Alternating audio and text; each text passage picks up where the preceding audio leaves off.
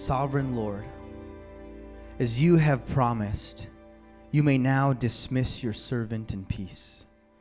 For my eyes have seen your salvation, which you have prepared in the sight of all nations, a light, a revelation to the Gentiles, and the glory of your people, Israel. This is God's word. You may be seated. Holy Spirit, we invite you into this space and place here and now to come and to have your way. Your word is life to our weary bones, joy for our sorrows, and peace for our chaos. Would you come and minister to us by way of the word? In the authority of Jesus we pray. Amen. Amen. Well, we have extra joy today. Yeah. As my good friend Tom has come all the way down and brought the snow with him from Canada to come and to preach the word for us here this morning. Brief word before Tom comes forward. Me and Celeste met Tom and his incredible wife Jess last year at a retreat that we were at called Hold Fast. And it was kind of one of those moments where if you've ever seen the same movie that somebody else has seen, and nobody else has seen the movie but you two people, and you're just like quoting the movie back and forth, sharing these important moments, and like everybody else is on the outside, but you two, that's how it was when I met Tom. We were on the same inside joke, and our inside joke was that of prayer. And Tom has been an immense gift to me and to Celeste and to our family, and I am overjoyed that you guys get to experience the man that he is and the joy that he is and the gift he brings for us today in the Word. So, Zion, would you welcome Tom with the New Mexico kind of welcome?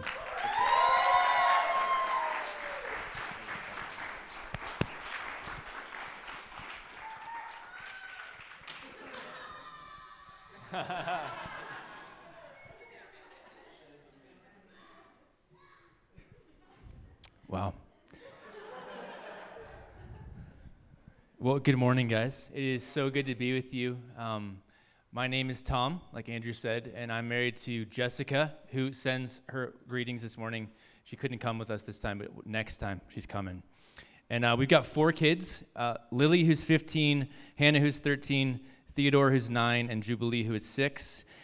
And we live in my wife's hometown, and I have the strange privilege of leading the church that she grew up in. And so it's kind of crazy that happened. I'm from the States. We met at YWAM, and long story short, we ended up back where she grew up, which is where she promised to never live. So we're there. And we lead that community, and it is called Anchor Point Church. And Anchor Point sends warm friendship and grace to you this morning. Got so many texts this morning like, hey, send friendship, send grace to Zion this morning.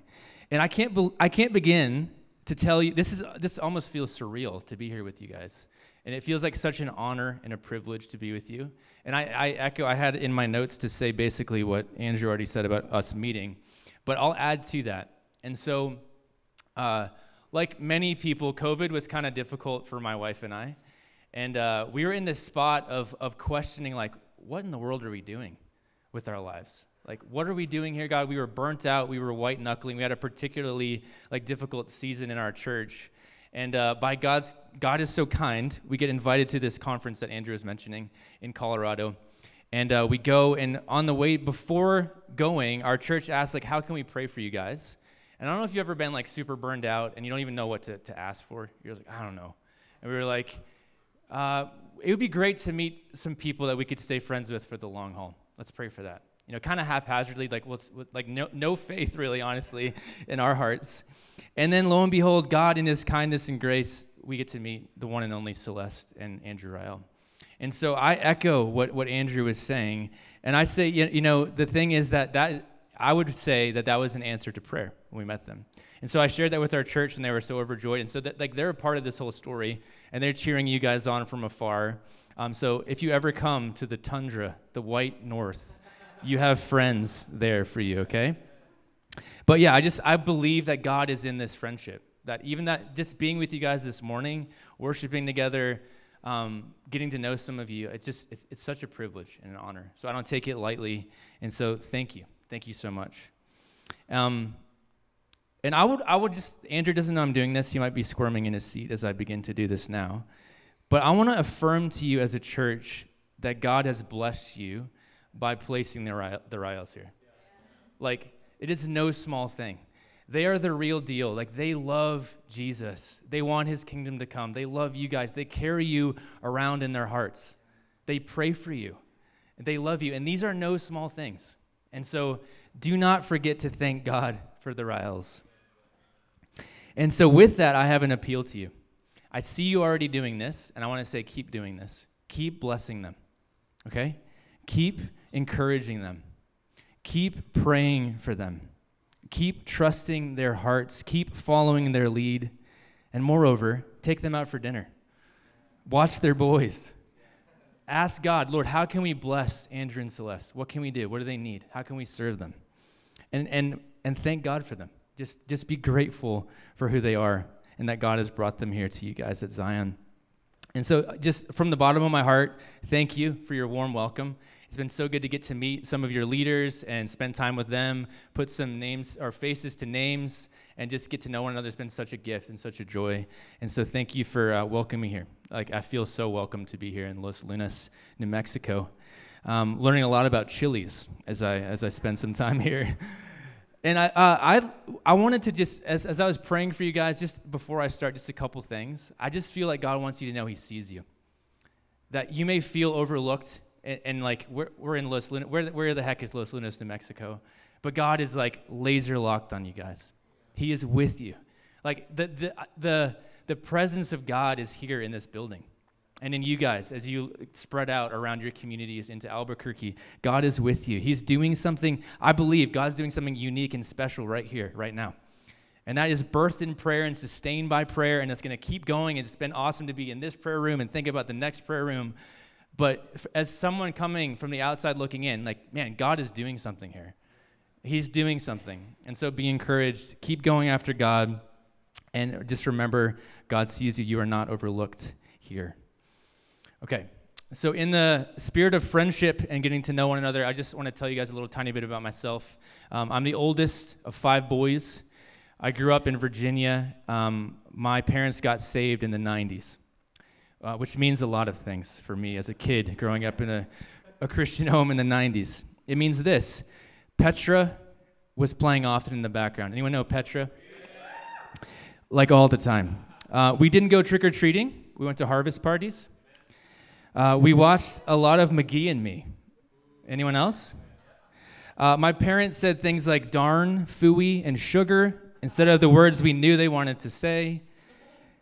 Flannel graphs were very prevalent, and we were not allowed to watch anything our friends watched, basically. So picture me, a 9-year-old kid, and my neighbor Dory walking to school. And this is like the time where your backpacks are just a little bit smaller than you are, and we're just kind of trudging along to school. He'd say, hey, Tom, can you watch Power Rangers? No, man, no way.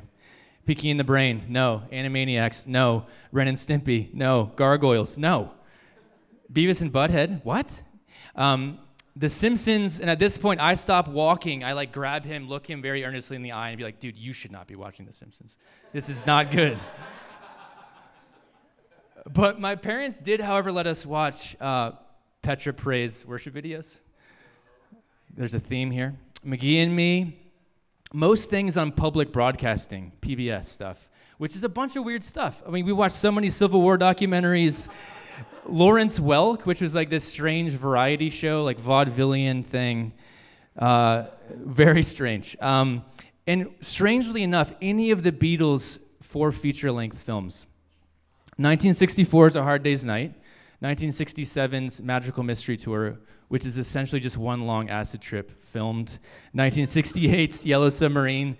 And my personal favorite, 1965's Help, in which the Beatles are chased around the world by members of this cult because Ringo Starr, the drummer, has been gifted, unbeknownst to him, this really special ring by one of his female fans. And so the cult is after them because they use this ring in their human sacrifices. So you can understand the irony of like, Mom, we can't watch Animaniacs, but we can, anyway, so, but one of the songs on that soundtrack to the movie is, as a Beatles fan, I don't know if there's any other Beatles fans in the room, it's one of my favorite Beatles songs, the title track written by John Lennon, my favorite Beatle, Help. And so let me just read you the lyrics of this song. Help, I need somebody. Help, not just anybody. Help, you know I need someone. Help. When I was younger, so much younger than today, I never needed anybody's help in any way. But now these days are gone and I'm not so self-assured. Now I find I've changed my mind. I've opened up the doors. Help me if you can, I'm feeling down. And I do appreciate you being around. Help me get my feet back on the ground. Won't you please, please help me? And now my life has changed in oh so many ways. My independence seems to vanish in the haze. But every now and then I feel so insecure. I know that I just need you like I've never done before. Help me if you can, I'm feeling down. And I do appreciate you being around. Help me get my feet back on the ground. Won't you please, please help me? Help me, help me. Ooh, ooh, ooh, ooh, ooh, ooh. So this song was written at the height of Beatlemania, which, for the record, was insane. I mean, you guys have seen the footage, like these 420-something guys, and everywhere they go, just throngs of people trying to get a piece of them, just anytime attention. And you can see in the music video for Help, John Lennon's face is just full of despair. He looks so depressed and exhausted. And when asked about this song, he says this, I was fat, I was depressed, and I was crying out for help.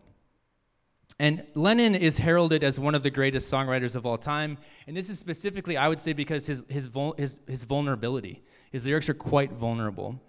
And when asked about this song later on, he said, this is actually one of my favorite songs I've ever written. And what we see here is kind of the first crack in the emotional shell of John Lennon. And I would say that this is such a beautiful song because it's more of a prayer. It's a universal cry. A prayer that any one of us at any point could probably pray. A doxology in the darkness. It's acknowledging something so very real about the human condition. We need help. Help from one another, but moreover, help from God. We need deliverance and we need salvation. Which brings me to our text for today. And so I have the privilege of starting you guys' Advent series entitled Doxologies in the Darkness. And you guys are going to be looking at these different songs in the Gospel of Luke and the stories around them and how do they help us kind of look forward to Jesus' eventual return, and how do we have hope in the midst of the darkness. And so what I'd like to do now is I'd actually like to read this story in the song in context. And so I'm going to get you guys to stand again, and we're going to read this story, and then I'm going to pray for us, and we're going to trust God that he has maybe a few words of hope for people in the room today. But I want to trust him for maybe a few very specific things for a few of us here this morning. Amen? All right, so this is Luke chapter 2, and I'm going to start in verse 21, and I'm going to read from the Christian Standard Bible. When the 8 days were completed for his circumcision, he was named Jesus, the name given by the angel before he was conceived. And when the days of their purification according to the law of Moses were finished, they brought him up to Jerusalem to present him to the Lord. Just as it is written in the law of the Lord, every firstborn male will be dedicated to the Lord, and to offer a sacrifice according to what is stated in the law of the Lord, a pair of turtle doves or 2 young pigeons. There was a man in Jerusalem whose name was Simeon, and this man was righteous and devout, looking forward to Israel's consolation, and the Holy Spirit was on him. It had been revealed to him by the Holy Spirit that he would not see death before he saw the Lord's Messiah. Guided by the Spirit, he entered the temple. And when the parents brought in the child Jesus to perform for him what was customary under the law, Simeon took him up in his arms, praised God, and said, "Now, Master, you can dismiss your servant in peace as you promised. For my eyes have seen your salvation. You have prepared it in the presence of all peoples, a light for revelation to the Gentiles and glory to your people, Israel." His father and mother were amazed at what was being said about him. And then Simeon blessed them and told his mother Mary, "Indeed, this child is destined to cause the fall and rise of many in Israel, and to be a sign that will be opposed. and a sword will pierce your own soul, that the thoughts of many hearts may be revealed. And there was also a prophetess, Anna, a daughter of Phanuel, of the tribe of Asher. She was well along in years, having lived with her husband 7 years after her marriage, and was a widow for 84 years. She did not leave the temple, serving God night and day with fasting and prayers. And at that very moment, she came up and began to thank God and to speak about to him all who were looking forward to the redemption of Jerusalem. This is God's word. Would you pray with me? Lord, we look to you today. We ask, Lord, that we would encounter you as we look at this story.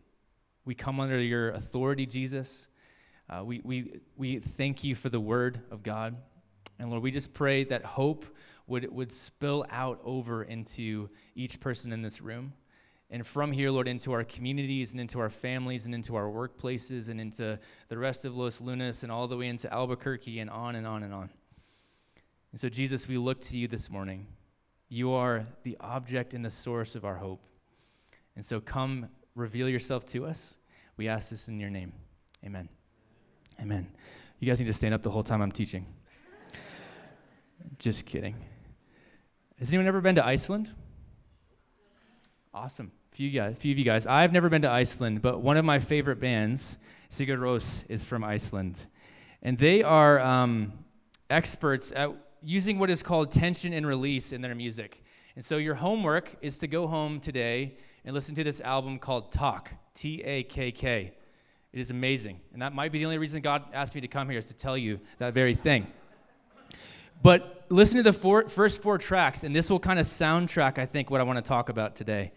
And so tension and release is used in a lot of good music. And essentially what it is this intense buildup that gets to the point where it's like, it can't go any further. This has got to resolve. I can't handle this anymore. Something's got to happen. We got to go back to the one. What are we doing here? And you're just waiting in that tense moment. And so for the listener, there's this moment of unrest that creates this anticipation of resolution. This drama has got to resolve. And this tension and release, it's what actually keeps the music going, keeps it going forward. So I'd like to suggest to you today that Simeon's song is one of release. It's at that point of the song. And it's one that has its root in the tension of the story of God. It's rooted there. So I know that you guys did a series on the whole narrative of Scripture, and what I want to do is to kind of make the release even sweeter. I want to just briefly look back at some of the tension that existed, so that payoff of Simeon's song will hopefully be all the sweeter. Does that sound good? Okay, so I love the Bible Project summary of the story of the Bible. Tim Mackey is a genius. He says this: the story of the Bible is the story of heaven on earth being ripped apart into heaven and earth, and God's glorious mission to reunite these two realms once again. And so even in that, you can hear there's like union, and there's tension, and there's this hope of release, of things coming back together again. And so in the beginning, there exists this beautiful God, Father, Son, and Holy Spirit, the Trinity. And they exist in this beautiful community of love, of others-centeredness, of creativity, of holiness, of complete set-apartness, of preferring the other over themselves, of nothing's hidden, everything's known, it's beautiful. And the thing with that type of love is that when that is there, it can't help but begin to want to share itself, to want to go out and do other things, to multiply. And so what happens is that love spills out over into creation. So the Creator God makes all that we see and all that we can't see. He makes heaven and earth, which means he makes these spiritual beings in the spiritual realm that are created to share in God's good rule and reign. And unfortunately, some of those rebel against his good rule and reign and think, you know what, I can do this on my own. I think I could do a better job. But God creates the earth and all the animals and the desert and green chilies and red chilies. I'm shamelessly trying to win your affection. But the crowning jewel of his good creation is you and I. It's humanity. We're made male and female in his image. This is such a beautiful thing. And we're made to partner with God in spreading his good rule and reign into all creation, but we're also made to reflect his glory out into all the world as well. We're made to image him back around. And so what we read in the story is the first humans, Adam and Eve, they live in union with God, which is what we're all longing for, whether we know it or not, to get back to that place of union and communion with God. And so things are going great until one of the spiritual beings who rebelled against Yahweh, he convinces Adam and Eve that maybe God wasn't actually as good as they thought he was. Like maybe, he's holding out on you. Maybe he's not so kind.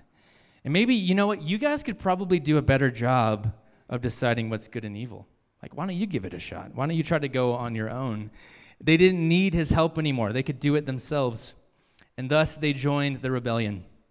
Their partnership was fractured and everything changed. They were naked and unashamed, and all of a sudden now they're hiding behind fig leaves. They were walking with God, and all of a sudden now they're hiding from God. And what we read, and this is one of my favorite parts in the scriptures, is God comes and finds them. He comes and finds them in their shame, in their hiding, in their delusion, and he asks them, where are you? Where are you? And in this moment, the tension begins. There's a dissonant note in what was a perfect song. But God does something. He deals with the rebel by cursing him and by promising that one day one would come who would crush his head and thus snuff out this rebellion.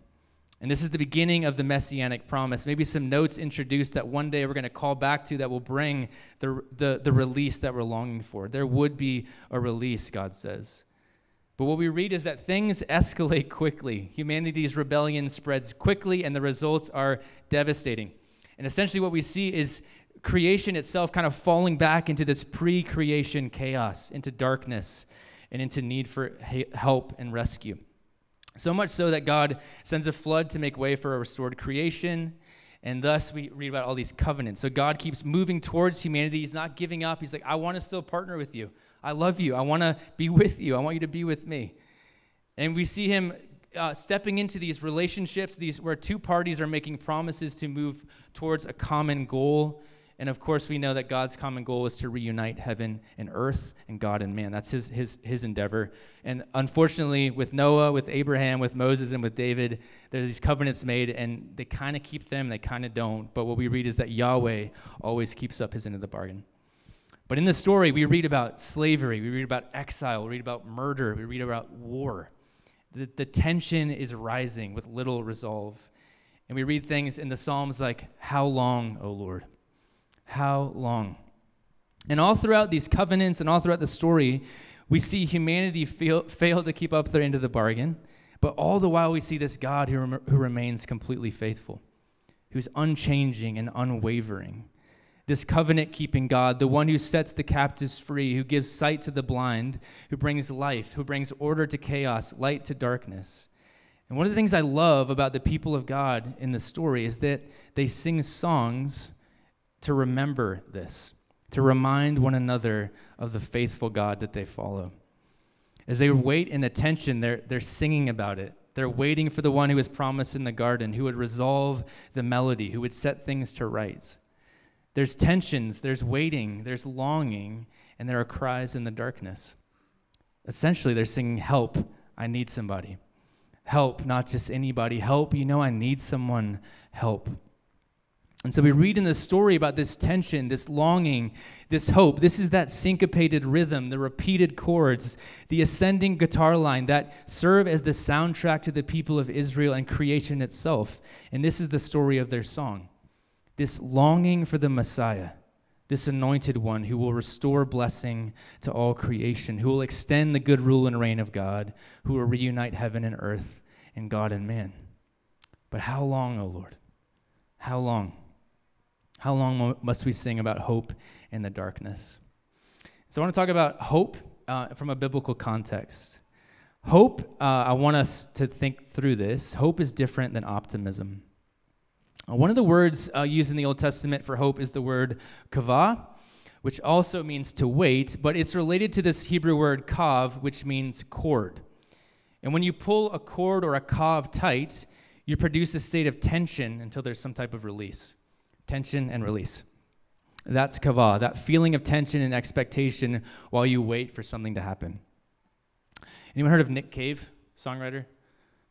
Okay, Nick Cave is one of the most heralded songwriters of our time, and he too is an expert of this whole concept of tension and release. And he recently has come to some type of faith in Jesus, but he has this thought, this book about hope, and this is one of the quotes from it. He says this: hope and optimism can be different, almost opposing forces, Because hope rises out of known suffering and is the defiant and dissenting spark that refuses to be extinguished. Optimism, on the other hand, can be the denial of that suffering, a fear of facing the darkness, a lack of awareness, a kind of blindness to the actual. And so what we see in the biblical story and what I think God is calling us to is not optimism, like not pretending like things aren't really happening, but hope. That no matter what is going on, no matter what suffering we're experiencing, we can trust that God is faithful and that melody will resolve, that tension will actually resolve. And so what we see in the story of Scripture and what we learn is that in order to look ahead with hope, we have to look back. We have to look back to look ahead. The story of God is one of his ongoing faithfulness to a faithless people. What we see is that God keeps his word, no exceptions. So for Anna and Simeon, God's past faithfulness is the very thing that motivates their hope for the future. Or put another way, to live with biblical hope, we must learn to look back as we look ahead. We can learn to look to the future with hope because we look to the past with thankfulness. Hope, my friends, does not diminish the suffering that we've experienced or even are currently experiencing, but it refuses to be snuffed out by both our circumstances or our feelings. I'm going to say that one more time. Hope does not diminish the suffering that we've experienced or are experiencing, but what it does is it refuses to be snuffed out by our circumstances or our feelings. This is simply because for those of us caught up in God's story, biblical hope is not based on how we feel or what we're experiencing. Anyone else struggle with that? I'm such a feelings person, but what we learn and what we get to continually be invited into is that our hope is actually based on a person, Jesus Christ. So our hope is in Jesus Christ. Jesus, my friends, if we're going to live a life of hope in the midst of darkness, needs to become both the object of our hope and the source of our hope. He is unfailingly good. He is unflinchingly kind. He will never leave you or forsake you, and he is for you. And so in this story, Anna and Simeon see this. And so after waiting for decades upon decades, one of the commentaries I was reading this week suggests that Anna was 105. So that's a lot of waiting to see this salvation. So they were faithfully devoted to God and his promises. They kept looking back to look ahead. They didn't let their feelings or their circumstances determine where their hope would lie. They hear the music beginning to resolve, and their prayers and trusts and hopes right before their very eyes in this moment are being realized. Because in this story, we see that God has come near. He has, in fact, kept his word. He has yet again fulfilled his side of the deal. And so this baby boy, the snake crusher that we've been waiting for, he is the one who will reunite heaven and earth and God and man. Simeon's song gives language to this sense of release, of the melody resolving, the tension coming to its climax. Let me read that for you again. Now, Master, you can dismiss your servant in peace as you promised, for my eyes have seen your salvation. You have prepared it in the presence of all peoples, a light for revelation to the Gentiles and glory to your people, Israel. So as he holds in his very arms the object and source of all humanity's deepest hopes, our very human and real need for help, he can say, man, everything you promised, you followed through with. You did it, God. And so much so that I can die in peace now. My eyes have seen your embodied help, your deliverance, your faithfulness. I can say with confidence, you're really going to do what you said you were going to do. Heaven and earth will be reunited. God and man are coming together. And when I read that, I just hear thankfulness. I hear gratitude. I hear release, peace in the midst of chaos. One of the things I try and pray each morning is called the mystery of our faith. And it's really simple, and it's profoundly hopeful at the same time. It's just simply this. Christ has died. Christ is risen. Christ will come again. Christ has died, Christ is risen, and Christ will come again.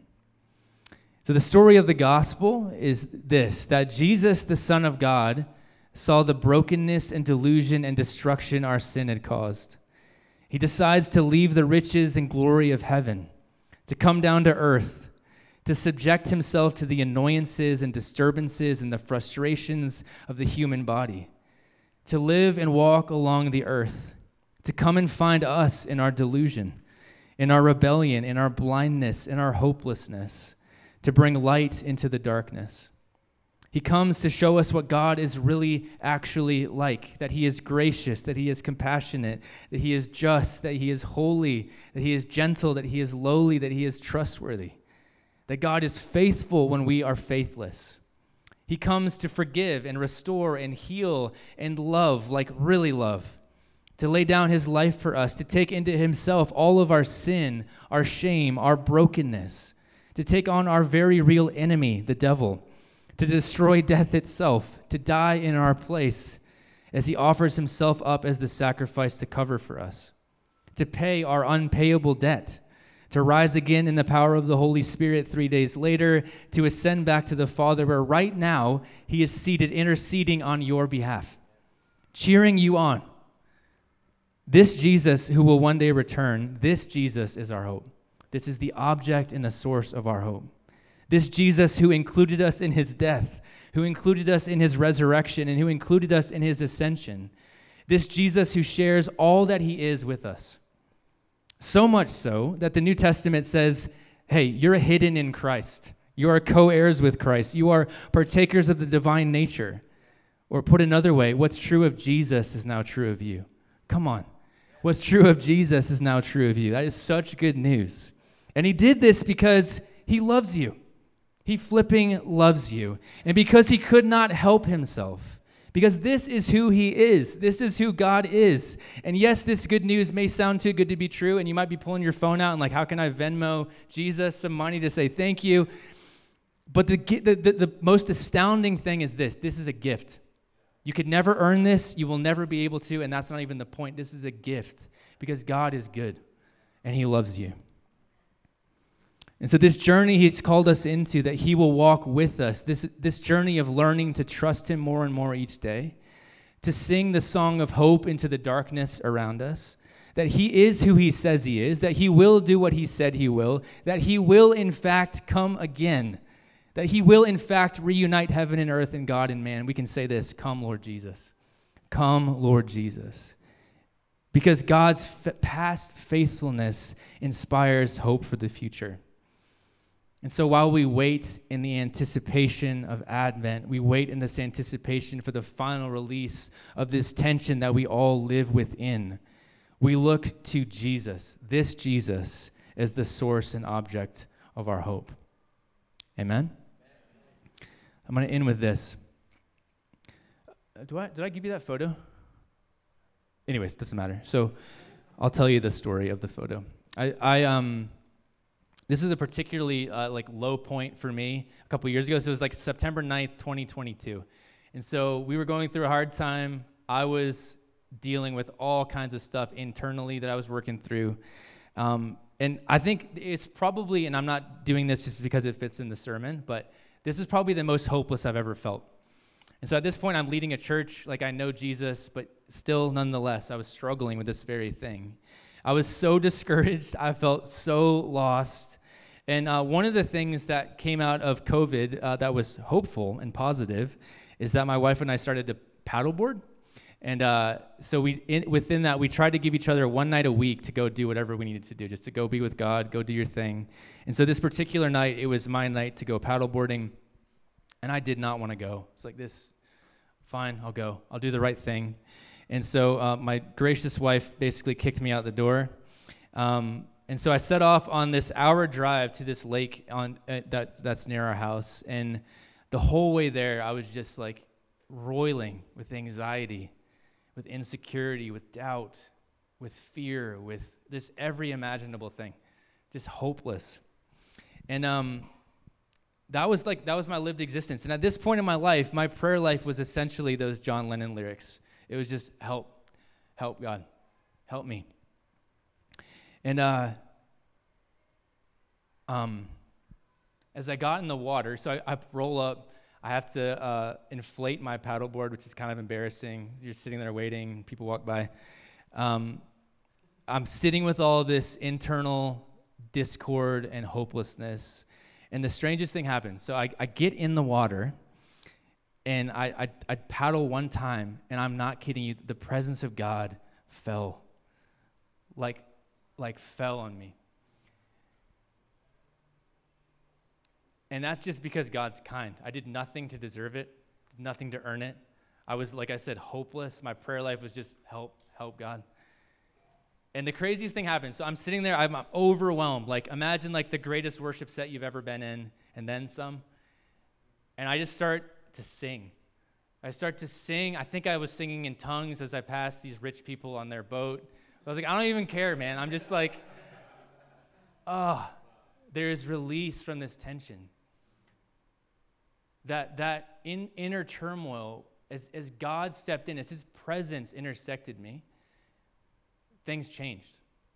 And so my hopelessness was met by this God who is faithful, who is good, who is for me. I just started singing. I sang for hours out on there. And people were looking at me like, what the heck's going on? I'm just like, thank you, Jesus, just singing. And this lasted for hours. And what I want to it's just an illustration, my friends, of just the healing power of the presence of God. And so I just want to remind you that wherever you're at today, like maybe your prayers are as feeble as mine were. They're just like, help God. Help God. That God wants to show up for you. And like your wall says, that God's presence actually changes everything. This is the thing we're longing for, we're hoping for. All creation itself is waiting for God's presence to come back and fill up and cover the earth like the waters cover the sea. So essentially that day, I could sing along with Simeon and say, man, my eyes have seen the salvation of the Lord. You found me, God. You rescued me. You came and hung out with me on a paddleboard on a lake. And I learned this, that even on my worst day, Jesus is still crazy about me. And I think some of you might need to hear that today, that even on your worst day, Jesus is still crazy about you. And so my hope and my thought this morning is I just want to stand before you today as a witness to God, that God is actually faithful, and that God can actually break into your darkest moments. And don't be surprised when it's a moment that it's like least expected. Like going to paddleboard, I was not expecting, you know what? I'm about to have a worship set for 3 hours with Jesus. And all my hopes are going to be restored and all these things. It's like, don't be surprised if Jesus intersects you even this morning here today. So whatever your need is today, however long you've been waiting, wherever you're crying out, help, this would just be my encouragement to you. Look to Jesus. Look to Jesus Christ, the object and the source of your hope. And my prayer is, may the Spirit fill you. May the Spirit help you see Jesus clearly. Would he empower you to risk the transfer of your life's hope to the unfailing God revealed in Jesus?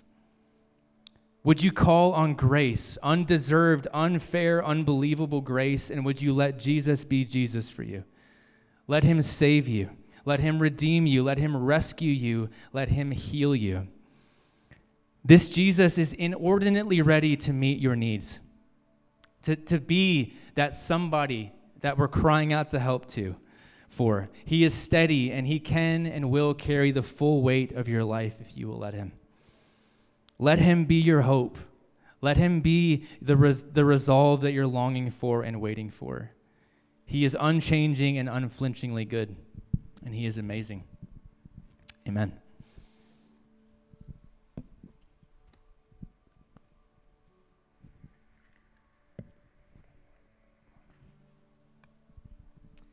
Would you join me in standing?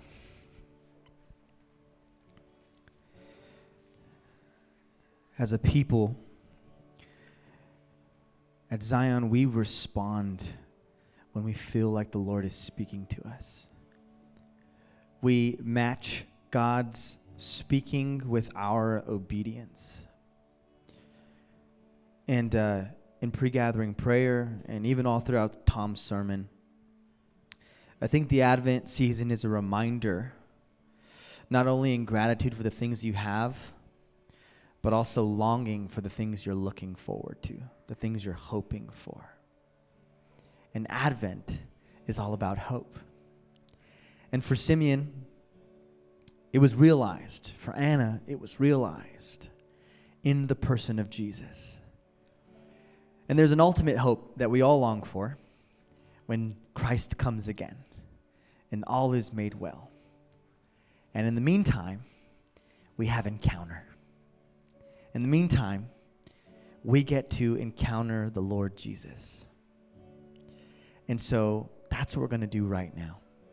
My hunch is many of you are in a season of waiting, or in a season of longing, or in a season of tension. And what brings you through that season is not necessarily resolution, that all things are made right or well, but encounter. You are able to release the tension because in the tension you're not alone. Jesus comes to you in that. And so we're going to respond to that now. If this is you, if you're in a season of tension and of waiting, and there's a longing you've carried with you today, I want to invite you to respond by just coming forward here to the front and just placing open your arms as a way of saying to God, I want to encounter you. Would you bring the release that I so long for this morning? And God will instill in you hope while you wait. So would you come forward and respond now? And as you do, people will come and bless and pray for you. And we will worship together as a family.